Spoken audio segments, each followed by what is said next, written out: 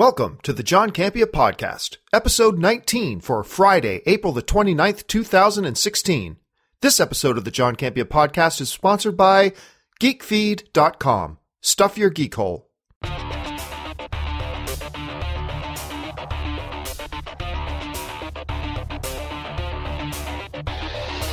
Hey guys, and thanks for joining me on this special week-ending John Campea podcast. Today's a special podcast.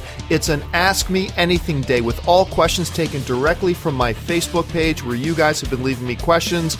That's what we're doing today, taking your questions. So sit back, relax. The John Campea podcast starts right now.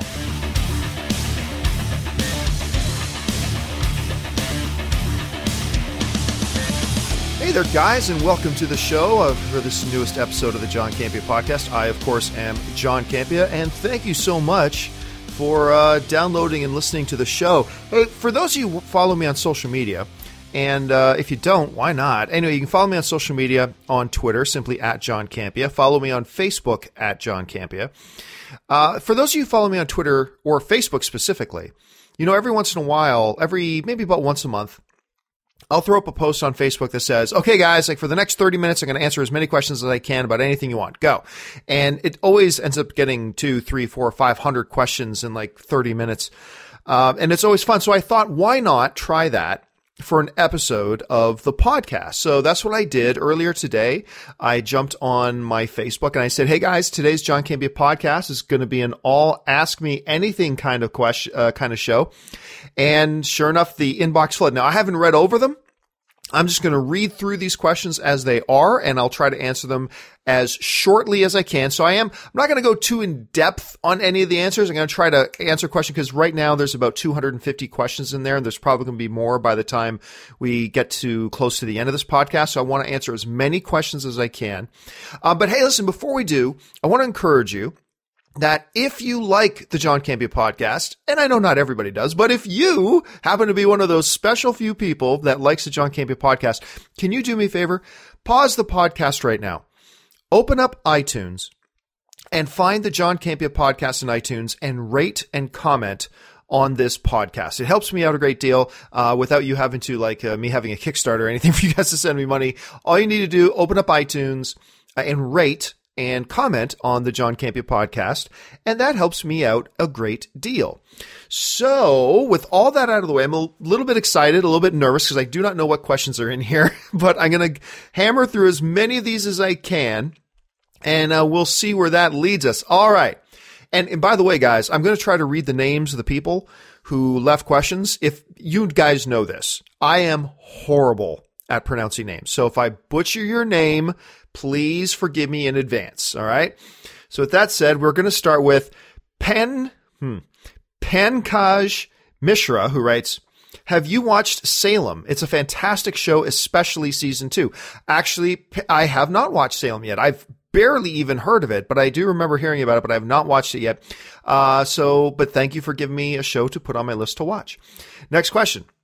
Bobby Stark Jaramillo writes, why haven't you been on Collider lately? No Jedi or Heroes? I'm sure this question will probably come up a couple of times. People have been asking, why haven't I been around Collider at all? And because I'm still supposed to be on Heroes and Jedi Council and do some special stuff here and there. And, you know, we did the Captain America Winter Soldier DVD commentary the other day. I was not there. I haven't been on Heroes the last couple of weeks. I haven't been on Jedi Council the last couple of weeks. It has all just been because of scheduling. As you guys know, I have my brand new show with Comic-Con HQ starting up here very soon, and we're in the final stretch now of getting everything prepared and done for that show. And my attention is really being pulled in a million different directions. That, and there was like one Heroes episode a couple times ago. We had like 2 special guests. So one of our regular panelists couldn't be on the show. So I just told Schnepp, hey, let's, because Robert Meyer Burnett was a big fan of one of these. Actually, Robert and Amy were both big fans of this one comic book artist that was coming on.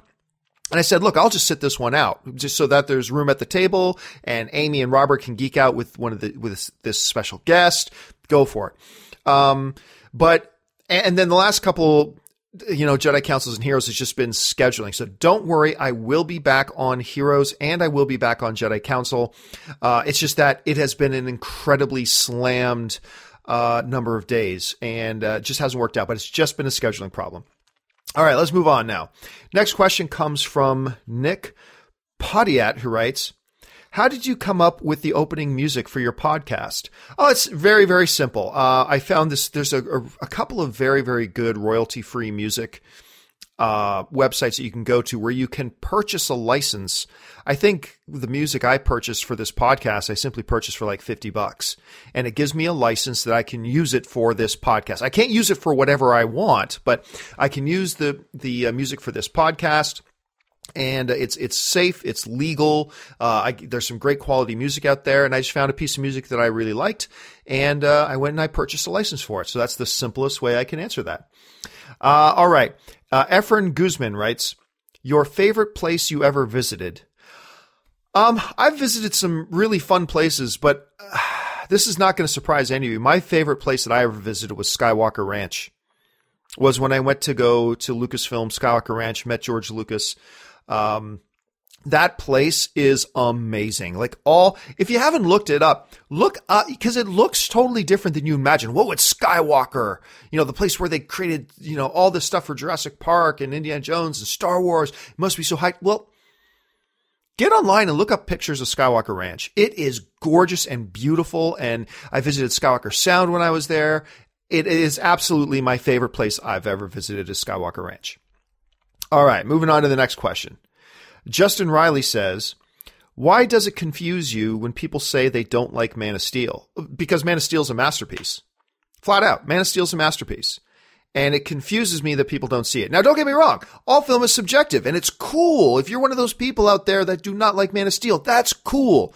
I'm not going to accuse you of being bribed by Marvel to say you don't like it. I'm not going to be one of those people. It's cool if you don't like Man of Steel, but it's one of those films that I watch and I'm like, this film is just brilliant.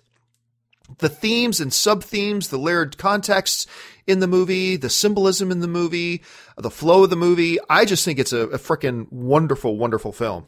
And so because I just have such a high regard for it, it really does confuse me that there are a good number of people out there who don't appreciate the film the way I do. And that's totally cool. That's totally fine. But I do find it a bit confusing. Simple as that. All right. The next question comes to us. Who does this come to us from? This comes to us from Lewis Wilkerson, who writes, other than comic book or Star Wars universes, do you see any movie cinematic universes rumored that have the potential to be good or entertaining? Well, here's the thing.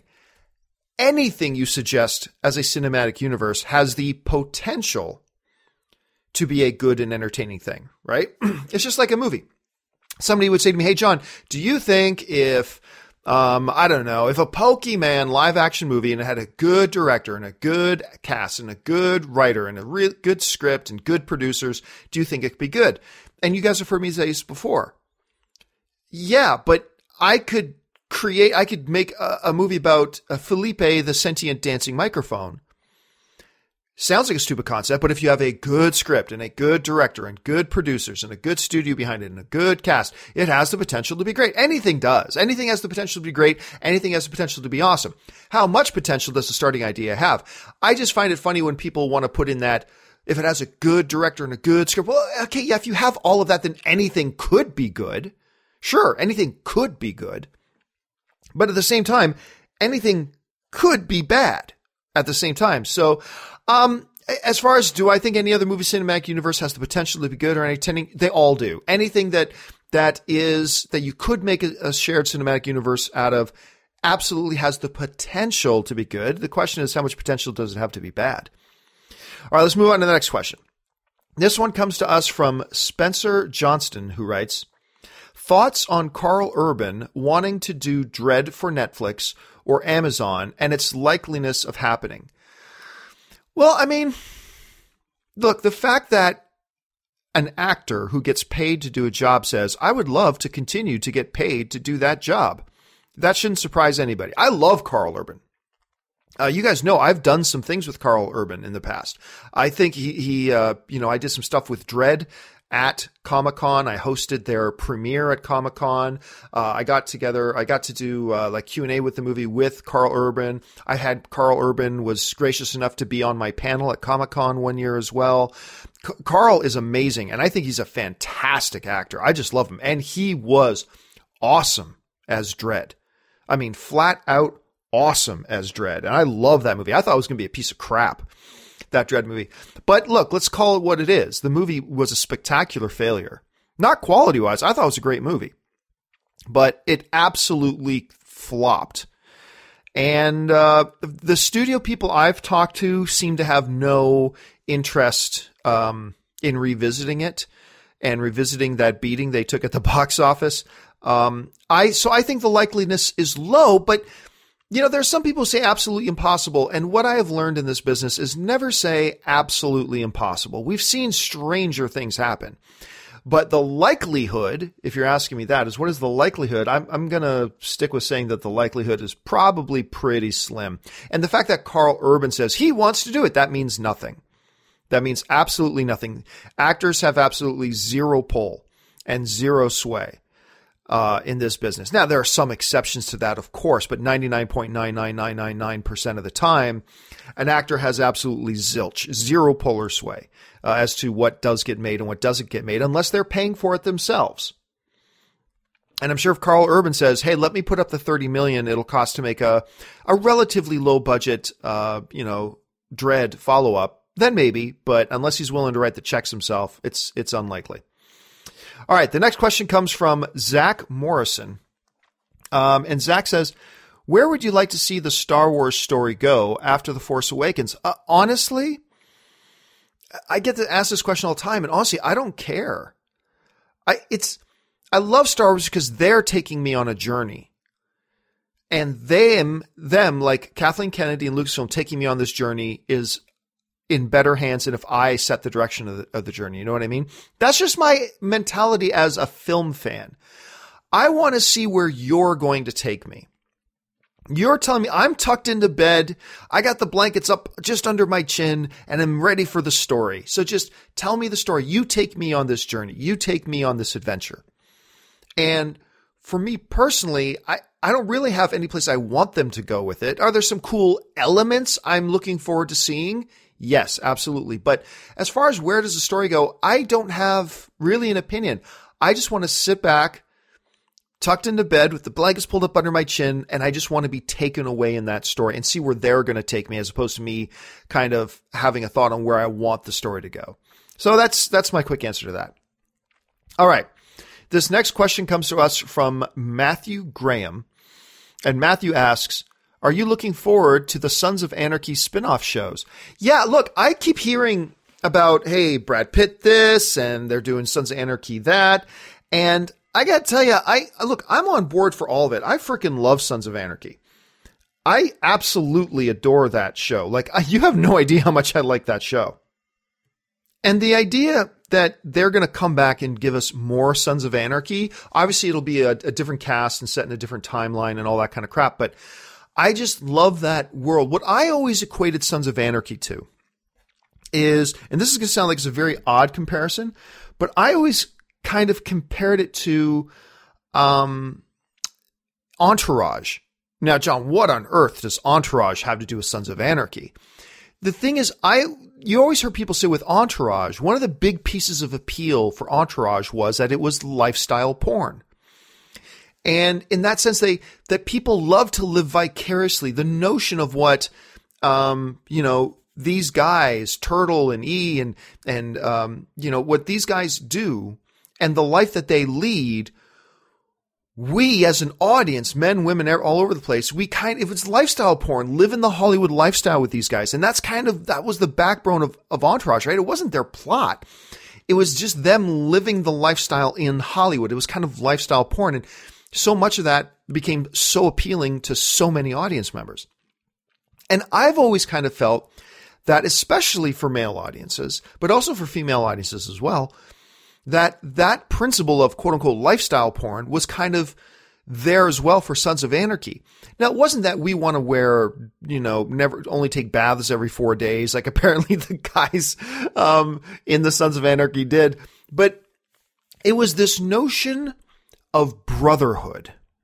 When Sons of Anarchy was at its best, was when we as the audience could see these guys and their absolute, unshakable, unbreakable, and unrelenting bond, dedication, and loyalty to each other. And I think, especially, well, I am a man, so I can only speak from a man's perspective. I can't speak for a woman's perspective. But from a man's perspective, I can tell you that there's something about that is so appealing. Because that kind of bond, that kind of brotherhood that these guys in the Sons of Anarchy showed to each other, even though they did some very nasty things, was so appealing to a lot of men. Again, I'm only saying from men because I am a man and therefore I can only speak from the man's perspective. But was so appealing to so many men because that kind of brotherhood, that kind of loyalty amongst men to each other is something that a lot of us found very, very appealing, and there's not a lot of in the world. It's tough to come across that level of dedication and loyalty and honor to each other. And I think in that sense, Sons of Anarchy was very much like lifestyle porn, much like the way Entourage was lifestyle porn, just very, very different stuff. So am I excited for the idea of more Sons of Anarchy, whether it's a movie, whether it's an original 9, whether it's a Mayans, whether it's whatever direction they go in? Because I've heard a lot of different reports. I'm all for it. I'm all for it, and I will look forward to checking it out, and I can't wait. All right. Next question comes from Joe Messina, who writes, you are running Warner Brothers or DC. Who would you appoint to be the president of production for the DC Cinematic Universe? Good question. Look, that is one thing. The biggest answer there is first start with anybody. Just get somebody in charge, because right now ain't nobody in charge. There's no one distinct voice in charge. Look, what you've got at Marvel, and I'm not saying Marvel's better than Disney or Marvel's better than DC, DC's better. No. But I think what even most DC fans, and I am a DC fan, but what most DC fans will say too is that one of our frustrations being a fan of DC films is that there is such a disconnected, authority chain when it comes to the DC movies. Like with Marvel, there's a great team. Yes, they have a great team of people, but everything funnels through Kevin Feige. There's that one guy. Now, that can have its advantages and it can have its disadvantages, but one of the advantages is that it makes sure that one coherent vision and one coherent tone, even though Captain America Winter Soldier is such a different movie from Ant-Man, which is such a different movie from the first Thor, which is such a different movie from the new Civil War. Yet there is that consistency of feel and tone, even though they are radically different movies. And there's also a sense of one consistent vision going through all of them. And that is one of the advantages you get when you get a Kevin Feige type in charge of your cinematic universe. For a while, I thought Kevin Tsujihara, the chairman over at Warner Brothers, who I'm actually a big fan of Kevin Tsujihara. I kind of thought he was going to be that guy, but he has not been that guy. It's not that he's failed. He just hasn't, that's not what he's positioned himself to be. And right now, and granted, we are on the outside looking in, but from the outside looking in, it looks like there are 50 cooks in this kitchen. And it looks like something happens during a movie and like 18 different executives at Warner Brother want to throw in their 2 cents worth, and and projects get pulled in different directions and things like that. DC, Warner Brothers definitely could use a Kevin Feige type. Now, as far as that goes, a lot of people will say like, oh, Jeff Johns should be there. No, because what talent or gift has Jeff Johns shown in producing movies? None. So I wouldn't go that way. Look, and whoever heard of Kevin Feige? Before Kevin Feige became Kevin Feige, who had ever heard of him? The thing is, they got a really smart guy who just knew what he was doing, who came up through the ranks and became that guy. That's the important thing. The talent was the important thing. And I'll be honest with you, I am kind of a little bit less interested right now in who Warner Brothers gets to be their Kevin Feige type. I am more interested that they get somebody That's the start. Get somebody to be your Kevin Feige and this overall shepherd, this magnifying glass that will focus in on the direction of this DC cinematic universe. Because right now I'm hearing such wildly different things coming from Aquaman, that we're hearing coming from Wonder Woman, that we're hearing coming from Justice League. It's just, I feel like they need somebody in that role. Who it is less important to me right now than Warner Brothers at least acknowledging, hey, we need a shepherd. We need somebody to shepherd this. And let's go out and find that person. That's the most important thing to me. All right. Ryan Durante writes, what are your highest hopes for DC movies? Hashtag the Batman. Oh, I got huge hopes for Batman, dude. I mean, look, they finally made it official. Worst kept secret in Hollywood, but Ben Affleck is co-writing and will direct the new standalone Batman film. They haven't named a date for it yet or any kind of stuff like that. I expect it's not going to be that far away. I think they're going to fast track that Batman movie with Ben Affleck directing. I'm super stoked for that. I got a lot of high hopes because I believe in David Ayer as a director, and therefore I have high hopes for Suicide Squad because David Ayer is directing it. And he's got a solid cast there too, and the trailers have been very good. So I have some pretty high hopes and expectations for that. I don't know what to think of Wonder Woman. They brought a writer on board that raises question marks for me. I think they got a very gifted director to come in.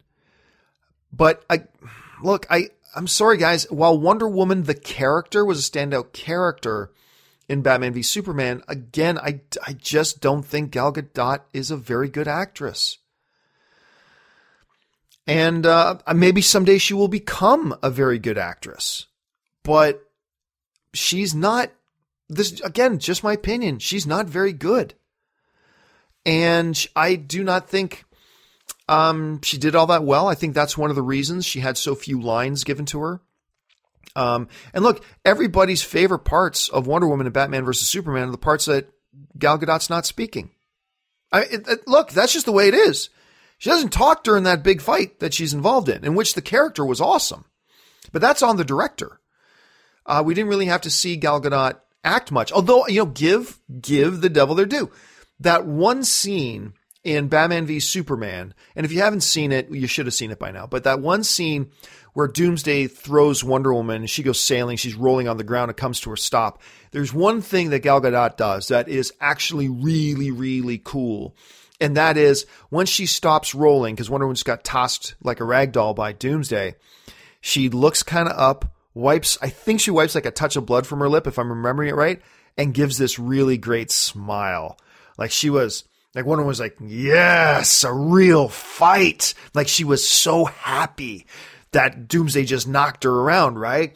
That was awesome. And from what I understand, because who was I talking to? I think it was Tiffany Smith and I were talking, and Tiffany interviewed Gal Gadot, and Tiffany, I believe, now correct me if I'm wrong, but I believe Tiffany asked her did Zach tell you to do that? Did Ben Affleck tell you to do that? She goes, no, we did the scene and I just did that one take. She just did it herself. She took it on herself to do that one little smile, and they thought it was awesome and they kept it. So, hey, look, I'm hard on Gal Gadot as an actress. I don't think she's very good, all that kind of stuff, but give her her due. That was my highlight moment with Wonder Woman in Batman v Superman, and that was all her.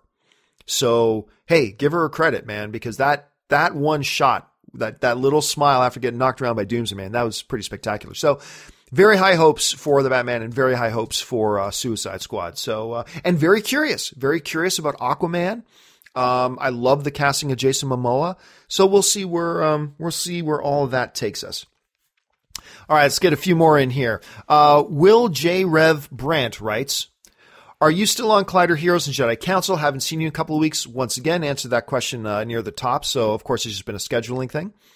Aaron Bailey writes, if you had to choose your favorite emotional scene from any comic book movie, what would it be? There have been some wonderful emotional scenes in comic book movies. I mean, you guys, most of you, I should say, have not had a chance to see Civil War yet. There is that great moment that is in the trailer. Whereas like, sorry, Tony, he's my friend. So was I. It's a great moment. But for me, I actually go back, and most of you, this will surprise you, because I don't think as many of you saw the emotional gravitas in the scene the way I saw it personally, the way it hit me as an individual, at any rate.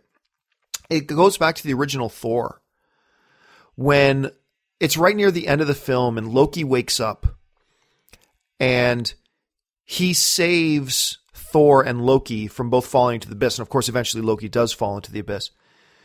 But there's that moment where like Loki, this is one of the reasons why Loki is such a freaking amazing villain. And maybe other than the Red Skull, probably the only decent villain Marvel has given us so far.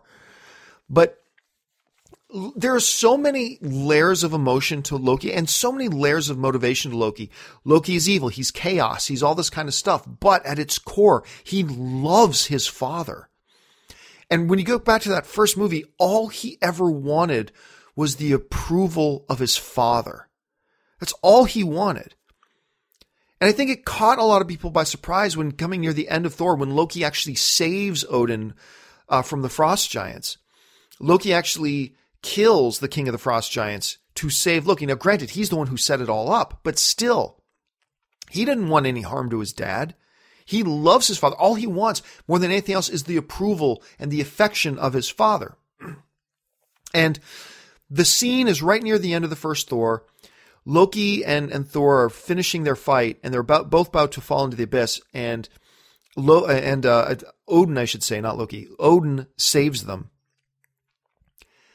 And there's that quick exchange between Loki and Odin. And like Loki is pleading with him, but I did it for you, that sort of thing. And Odin just looks and says, no, Loki.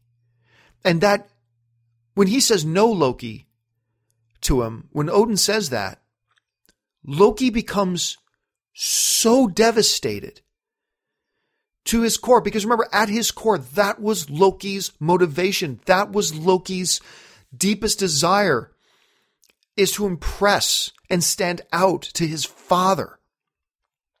That when Odin looks at him and says, no, like, you didn't do all this for me. This was for you. And he just says, no, Loki. That devastates Loki so much that he gives up on life and lets go and hurls himself into the abyss. That's how devastating just those words from his father were, no, Loki. And to me, that scene is just beautiful and only able to be crafted by a master storyteller like Kenneth Branagh. And that is one of the reasons why I think that first Thor movie, and it's like Man of Steel, man. I know there's a lot of people out there who don't appreciate the first Thor movie the way I do, but I watch that movie and I see brilliance. I see absolute brilliance. And anyway, that one scene is just kind of one of the highlights for me. All right, going to take a quick break here from the questions, and we are going to take a word from our sponsor. GeekFeed.com, the world's greatest dedicated geek newsfeed, providing you with fresh, juicy, up-to-the-minute breaking news and shareable content on all things geek. It's the place to get your geek fix. They eat and sleep nothing but geek, scouring the interweb to serve up some seriously tasty geek nuggets. So get ready to cram every orifice with the very latest from the world of comics, games, TV, and movies. Chow down on the funniest vines and memes. Feast your eyes on the latest trailers, posters, and fan art. So make sure you connect with GeekFeed.com, both on their website, www.geekfeed.com, and on all their social media platforms at GeekFeed, DOTCOM. That's at GeekFeed, DOTCOM. And we here at the John Campea Podcast would like to thank the good folks at GeekFeed.com for their support. All right, guys, and we're back. And now we move on to more questions that you guys have sent in. This one comes from John Redden, and he writes, Team Cap or Team Iron Man? Dude, I have been and I continue to be a Team Cap guy all the way. Love Iron Man, but I am a Team Cap guy. Michael K writes, favorite cinematic pet? Ooh, favorite cinematic pet. If I think more about it, maybe I'll come up with a different answer. But John Wick's dog, John Wick's puppy, that might have to be my favorite cinematic pet. Let's move on. Hunter David Morby writes, rank your top 5 Batman actors and what you hope the solo Batman film is about. Well, again, like the Star Wars question, what do I hope the Batman film's about? I don't care. Just tell me a good story. Take me on that journey. Don't do what I want you to do. Do something great on your own. And I'll just sit back and enjoy the journey. And I think Ben Affleck is one of the best directors in the business right now. So I'm really excited that he's directing it. And I'm sure he's going to give us something very, very cool. Top 5 Batman actors. I'm going to go, look, remember, I'm going to answer this question in terms of who did the best as Batman, as opposed to who's the best actor who just so happened to play Batman at one time. Okay. I'm going to answer the question, which actor has done the best job playing Batman? I'm not answering the question, out of all the actors who just happen to play Batman, rank them as far as how great of actors they are. Because those two lists would look different. All right. Because my number one guy, I think the guy who has nailed Batman / Bruce Wayne the best is Ben Affleck. I think he has nailed who Batman is and who Bruce Wayne is better than anybody else has. Now, if we were asking the question, who is the best actor that just happened to play Batman, I'm going to give that to Christian Bale. Christian Bale is the best actor out of any of the actors who have played Batman. Christian Bale's the best actor. But as far as who played Batman the best, I'm going to stick with Ben Affleck. Then probably, I know some people attempt to put in Michael Keaton there, but I think Christian Bale did a very, very good job as Batman. I'll go Christian Bale. I'll then go Michael Keaton. I'll then go Val Kilmer, and then I'll go George Clooney, wrapping up the final 5. So yes, there you go. All right. Next question. Ravi Vazirani writes, have you rewatched Interstellar? How do you think it holds up? Yeah, I rewatched Interstellar a number of times, and I still feel the same way I did before. I think it's a very good movie. But it's a movie, to me, that collapses under its own weight, much like a black hole, ironically enough. I feel like the movie collapses under its own weight sometimes and gets in its own way. And sometimes I feel like Nolan sacrificed coherent storytelling for the sake of a lofty idea. And isn't that a Nolan film? Isn't Nolan like the master of high concept ideas blended with incredibly fluid and coherent storytelling all in one? That is one of Christopher Nolan's earmarks. That is what makes him one of the best directors in the business. But I felt like in Interstellar, I felt like the two high concepts versus fluid, coherent storytelling sometimes clashed against each other in that movie and didn't quite work. So honestly, rewatching Interstellar for me was a mixed bag, because while the really good things about Interstellar become bigger and better to me as I watch the film, I think the weaknesses of Interstellar also become bigger and worse when I watch the film at the same time. So it's just to the point where most Christopher Nolan movies, I can sit down right now. If you walked in my front door right now and say, hey, let's sit down and watch The Prestige, I'm like, hell yeah, let's sit down and watch The Prestige. If you walked in and say, hey, John, let's watch some Insomnia, I'll be like, hell yeah, let's watch some Insomnia, or anything like that. I will sit down and watch those with you. But Interstellar is probably one I would take a pass on watching again. That's just my opinion. Personally, I feel the weakest of the Christopher Nolan movies. And it's still a movie I think is good. So that tells you something about Christopher Nolan, when his worst film is still one that I think is a good movie. Anyway, let's move on to the next question. This one comes from Matt Gerald Santiago, who writes, internships at Comic-Con HQ? I get asked that question a lot, and the answer, unfortunately, is no. There's a lot of legal things. Everybody just thinks an intern, you can just get an intern in. That means you get free labor, and that's not the way it works. There are actually laws in place. Some very specific laws about what a quote-unquote intern can and cannot do. And then it becomes a question about, then is it even valuable to have an intern there? So I've always kind of shied away from having interns because of the legal situation that surrounds it. I just want to protect my team and my organization that I work with and not expose them to legal risk. And so while I'm sure there are ways, perfectly right and legal ways to do internships, to me it's a very thorny undertaking, and I just kind of keep keep out of it. So no plans right now to have any internships with myself at Comic-Con HQ, but who knows? Things change. So keep your ears open. All right, this one comes from Dax Reiner Boatwright, who writes, how essential is the best boy to making a feature film? I'll be honest with you. I've been on many movie sets. I have made many movies, and I'm not even completely sure on what the best boy does. Fabulous question that I cannot answer. All right. Next question here. And this next question comes from Angelo Thomas, who writes, why is Disney the only studio who has been able to nail the live-action fairy tale in the past few years?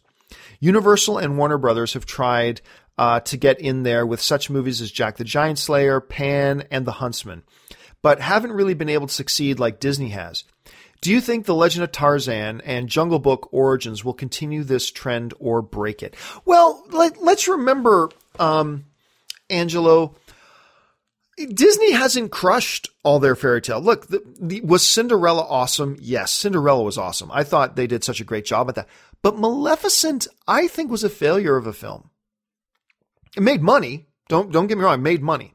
But as a film, to me, it was a bad movie. Alice in Wonderland, I thought was a terrible movie. Like, just terrible. Visually gorgeous. Breathtakingly beautiful. But honestly, I thought it was a bad movie. I did not think it was very good at all. Now, Disney, we got Beauty and the Beast coming, and I'm so excited for their Beauty and the Beast. And they got a whole bunch of other ones, and they just nailed their Jungle Book. But is Jungle Book really a fairy tale? Well, it depends on how, what kind of semantics you want to use there. But Jungle Book was awesome and fabulous. But let's not pretend like Disney has perfected the art of the live-action fairy tale. They have not.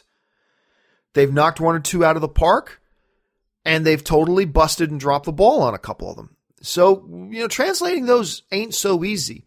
Funny thing is, this latest one, The Huntsman from Universal, I think I might actually like it more than most people. Now, don't get me wrong. I'm not running out and encouraging people to run out and see The Huntsman. I'm not. But I think The Huntsman had its upsides. And I actually think it was more watchable than Snow White and the Huntsman. I actually think this sequel was an improvement on that. I feel like they stripped it down, got to the very basics of their, most basic level of storytelling, and just told their story from that point on. And some of the action felt pretty cool. I liked the chemistry between the two lead characters. Yeah. Was The Huntsman, the new one, a great movie? No, it's not. But I'm not as hard on it as most other people. I think that, like I said, I think it had some of its upside. But look, what is proving here is not that Disney is awesome at translating fairy tale movies and everybody else is not. Because like I said, Disney has swung and missed on a couple of them. I think what is becoming apparent is that translating any classic fairy tale or story into the big screen is difficult. And ultimately, too, here's the bigger truth. Making a good movie is hard. Like, so many people out there just think, just make a good movie. Like, everybody talks like making a good movie is the easiest thing in the world. It's not, man. It is nigh impossible. It is so hard to make a great movie. It's really hard. Then on top of that, it becomes even more difficult when you're trying to create a great, fairy tale live action. Well, now you're making it doubly hard. So what I take away from all this, Angelo, is not that Disney has nailed it and everybody else is failing. The thing I take away from this whole thing is that it is frickin' difficult to make these things good. Disney has succeeded on a couple of occasions, but on a couple of occasions, even Disney has whiffed. So it's a tough thing, man. It's a really tough thing. Let's see what happens with Beauty and the Beast, man, because I'm so frickin' excited for that. All right. This next one comes from Joe Messina, who writes, what do you think has been the most influential film in the past 25 years on today's new filmmakers? Boy, I can't answer that. That's a question. Once again, that's the drawback of me just reading these questions for the first time. I'd actually have to sit down for about 5 minutes and think about that and look over the films of the past 25 years. So I'm going to have to take a pass on that question. It's a great question, but I just can't answer it in this format. Next question comes from Jenny Hahn. And Jenny Hahn writes, will you continue your podcast, this podcast we're doing right now, after the launch of Comic-Con HQ? Great question. My plan is to continue the podcast. I guess it's impossible to say, though, until I'm in the situation where Comic-Con HQ is up and running, and how much of my time does it really take? I've got to believe at least once a week, I'll have the opportunity to just sit down at my computer in my office and record a podcast. So my guess right now is yes, unless for some reason the good folks at Comic-Con or Lionsgate don't want me to do a podcast because they want my attention focused on the new Comic-Con HQ show. That might get in the way. But as far as my plan right now is, yes, to continue doing the John Campea podcast. Thank you so much for asking. Joe Vaughn writes, whatever happened to your host? Yeah, a bunch of you might remember that episode 1, I had a co-host. And the plan was to do shows with a co-host.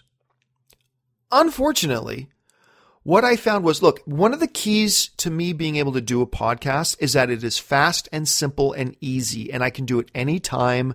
I can just sit down because I've got my recording studio in my place, so I can just sit down and record them. And that's the only way I can get these done because my life's kind of busy, just like all of us. We all have busy lives, and I have a busy life too. And so what I realized was trying to coordinate with another person as far as timing as to when we shoot, then having to do the post-production on it, which is time consuming, as well as trying to prep that person for that day's show. I did one show with a host, and then the next one I did solo, and I just found doing it solo was so much easier. Look, I think my podcast would be better if I had a co-host. I think it would be better if I still had a co-host. I do. But the reality is I don't think I could do my podcast anymore if I had a co-host because it introduces a whole bunch of other variables because now I can't just, hey, I got spare time right now. I can sit down at my computer and do it. And I don't have to coordinate with other people. I don't have to get other people caught up to speed. I don't have to do the extra post-production that's involved when you have a second audio feed coming in. It's tough. And so I made the decision just to do the podcast solo. So that's what happened to the host. Thank you for asking. Let's see. Arcia Utomo writes, do you think Inhumans will be replaced by Iron Man 4? It's possible. For those of you who don't know what he's talking about, remember Kevin Feige announced at the big Marvel Phase 3 event a year and a half ago that there was going to be an Inhumans movie coming. I believe it was 2019. Well, as we talked about on the last podcast, the Inhumans are now off the table. There will be no Inhumans movie, at least not in the foreseeable future. But, Robert Downey Jr., now that he clearly has probably a lifetime contract with Marvel, he said in a recent interview that he would be up for doing another Iron Man 4. He said he thinks he's got one more solo Iron Man movie in him. So could they have dropped Inhumans to do Iron Man 4? I do not think they dropped Inhumans so they could do an Iron Man 4. I think they dropped Inhumans because of the drama going on between Ike Perlmutter running Marvel Television versus Kevin Feige running Marvel Movies, and the history and apparently the bad blood between those two. I think that has to do with why Inhumans, the movie, got dropped. I don't think it has anything to do with Iron Man 4. But could an Iron Man 4 movie take that Inhumans release date? It's possible. It's possible. Robert Downey Jr. has been talking about it, so it is possible. Keep your eyes open for that. All right, the next one comes from Sam Macias, who writes, what is the best advice you ever received in the line of business that you do? What is the best piece of advice that I ever got in the line of business that I do? I think it's probably don't stick to the plan. Don't stick to the plan. Because here's the thing. You often hear, stick to the plan, stick to the plan. Well, it's okay. Mike Tyson had this great line. He goes, everybody comes into a fight with a plan until they get punched in the mouth. I mean, and that's true, right? That's true in life. I mean, and whatever you're doing, whether it's, podcasting, YouTube channeling, movie stuff, video game stuff, other business, whatever, have a plan. You should absolutely have a plan. Have a plan of attack, understand what you're doing and where you're going, but don't quote unquote stick to the plan regardless of anything else that happens. Because what happens is curveballs come in life and you need to adjust course. Like you can say, I'm sailing my ship from point A to point B in this straight line. Okay, that's great. Well, what happens if you get halfway across the ocean and an island pops up?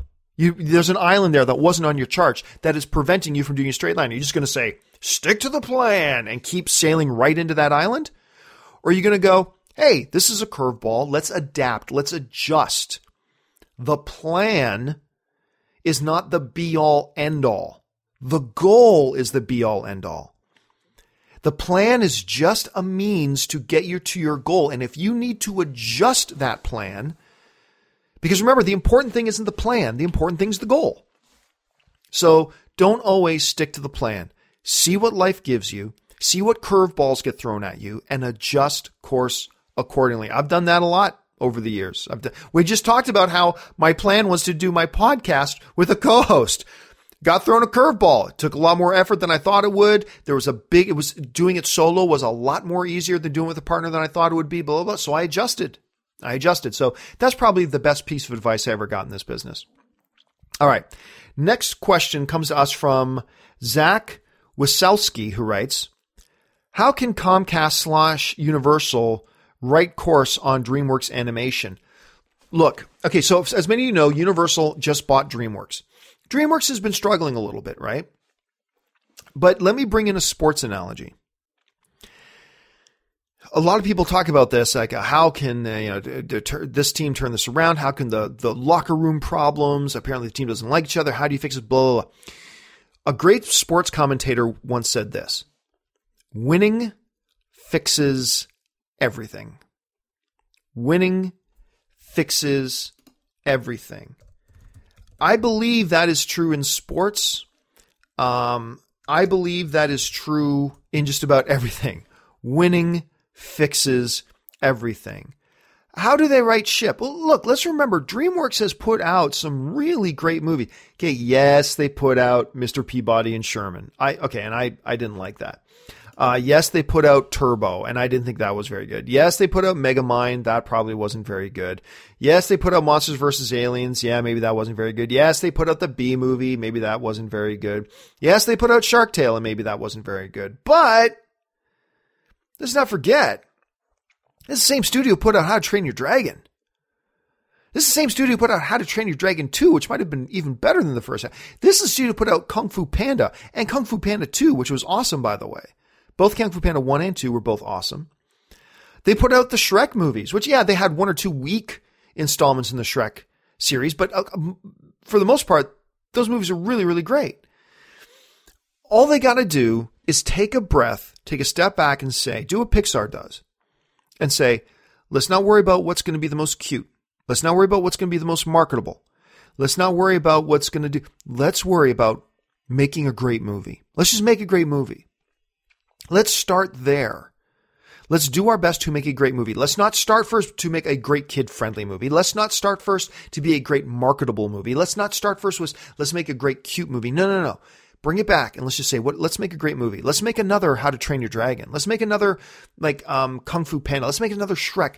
And I don't mean sequels. I mean, let's make another movie like that is really great storytelling, great characters that everybody loves. And if they do that and they knock one out of the park, then the ship feels righted at that point, right? The ship, the good USS DreamWorks will feel righted with one good thing. Winning fixes everything. I just think they need to kind of reassess and reevaluate their strategy at the moment. All right, I got time for a couple more.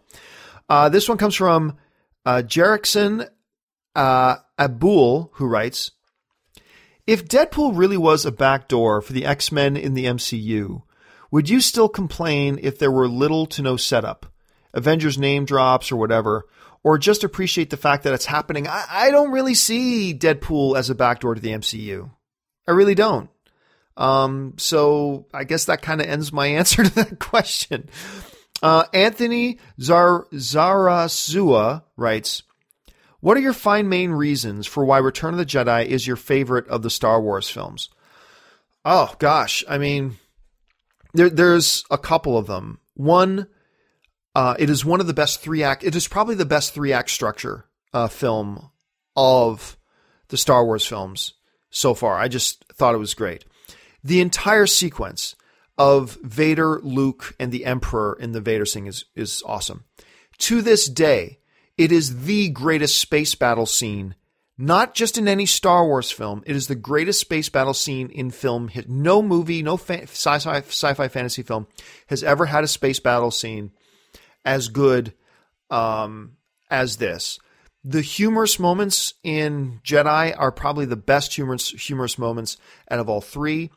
Seeing the completion, if you will, of the hero's journey, of understanding where Luke Skywalker has come from that like farm boy complaining that he wanted to go to Tashi Station and get some power converters, to the Jedi Knight that walks into Jabba's palace, is just astounding. The character evolutions and arcs for guys like, Lando is now a hero, as opposed to kind of an anti-hero in the second one. We see Han Solo, the completion of his evolution as well. Leia as well. The second Death Star, the Emperor in Return of the Jedi. Just so awesome. And the dynamic between the Emperor and Vader is the first time we really got to see that dynamic, notwithstanding the short scene we had between the two of them with the holographic transmissions in Empire Strikes Back. I could keep going. Look, I'm not going to argue with anybody and tell them, hey, Star Wars shouldn't be your favorite of the trilogy, or hey, Empire shouldn't be your favorite. No, I'm not going to get in that argument. That's fine if those are yours. But I believe there are incredibly strong arguments for Return of the Jedi being considered the best of the original trilogy. And like my video said, screw you, I love the Ewoks. I think the Ewoks are great. It's the juxtaposition of the natural world versus the world of industry. It is a great juxtaposition it is the seemingly, and ultimately the Ewoks themselves point out the weakness in the Empire, right? Just think about it. Go back to the first Star Wars movie where it's like, hey, the Death Star is so big and so bad, the Empire isn't going to think 30 little fighter ships, like not an armada fleet, but 30 rebel ships, little fighters, not even capital class ships. They don't think that poses any threat. And that kind of philosophy, that arrogance, if you will, of the Empire plays through into Return of the Jedi, where they don't even give a second thought to the natural inhabitants of the world, the natural creatures of this world, being the Ewoks. And it's that great juxtaposition of nature versus civilization, of the natural world versus that of the industry of the Empire. And I love the fact. I love the Ewoks. I loved how they were handled. I loved how they were used. I love the fact that even John Schnepp came around to appreciating the Ewoks after we did our Return of the Jedi thing. Let's see here. I'm going to skip down.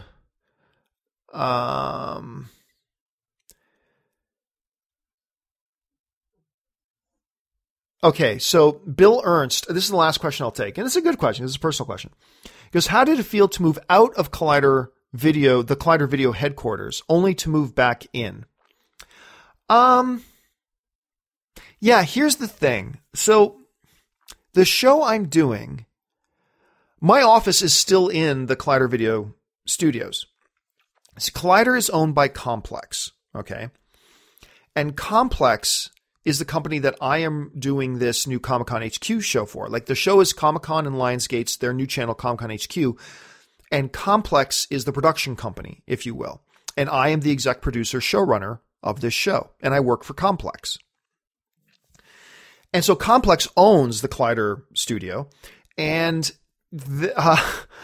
I couldn't convince them to get us our own office space in Los Angeles. Wherever you live, if it's not in New York or Los Angeles, you might think, hey, office space isn't that expensive. In New York and Los Angeles is pretty freaking bloody expensive. And I built some pretty big space over at the Collider studio when we built that place. And so Complex just said, hey, since you're still doing Heroes and Jedi Council 2, why don't you move you and your whole team into the Collider Video offices? And I was like, I didn't want to do that, although I love being around all my friends there. I wanted our own space. But I get where Complex was coming from, so it felt pretty okay. I mean, like, I've never left. It's home for me. I built that place. I mean, every desk, every chair, every camera, every light, every computer in that place I picked out. I built that place.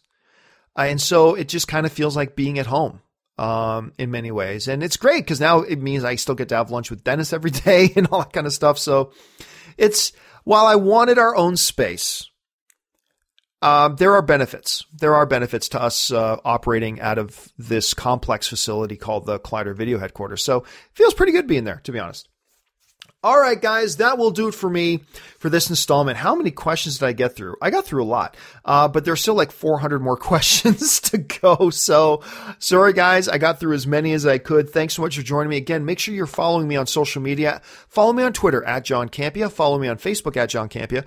Make sure you subscribe to my YouTube channel. I'm going to put up my review for, Key and Peele's new movie, Keanu, which I saw last night. I'm going to put that up either sometime today or early tomorrow. So watch for that over there. And again, guys, do me the favor of taking a second, open up iTunes, and find the John Campea Podcast and rate and comment on the podcast. That just helps me out a great deal. All right, guys, that'll do it for me for this installment of the John Campea Podcast. Thanks so much for joining me. My name is John Campea, and until next time, bye-bye.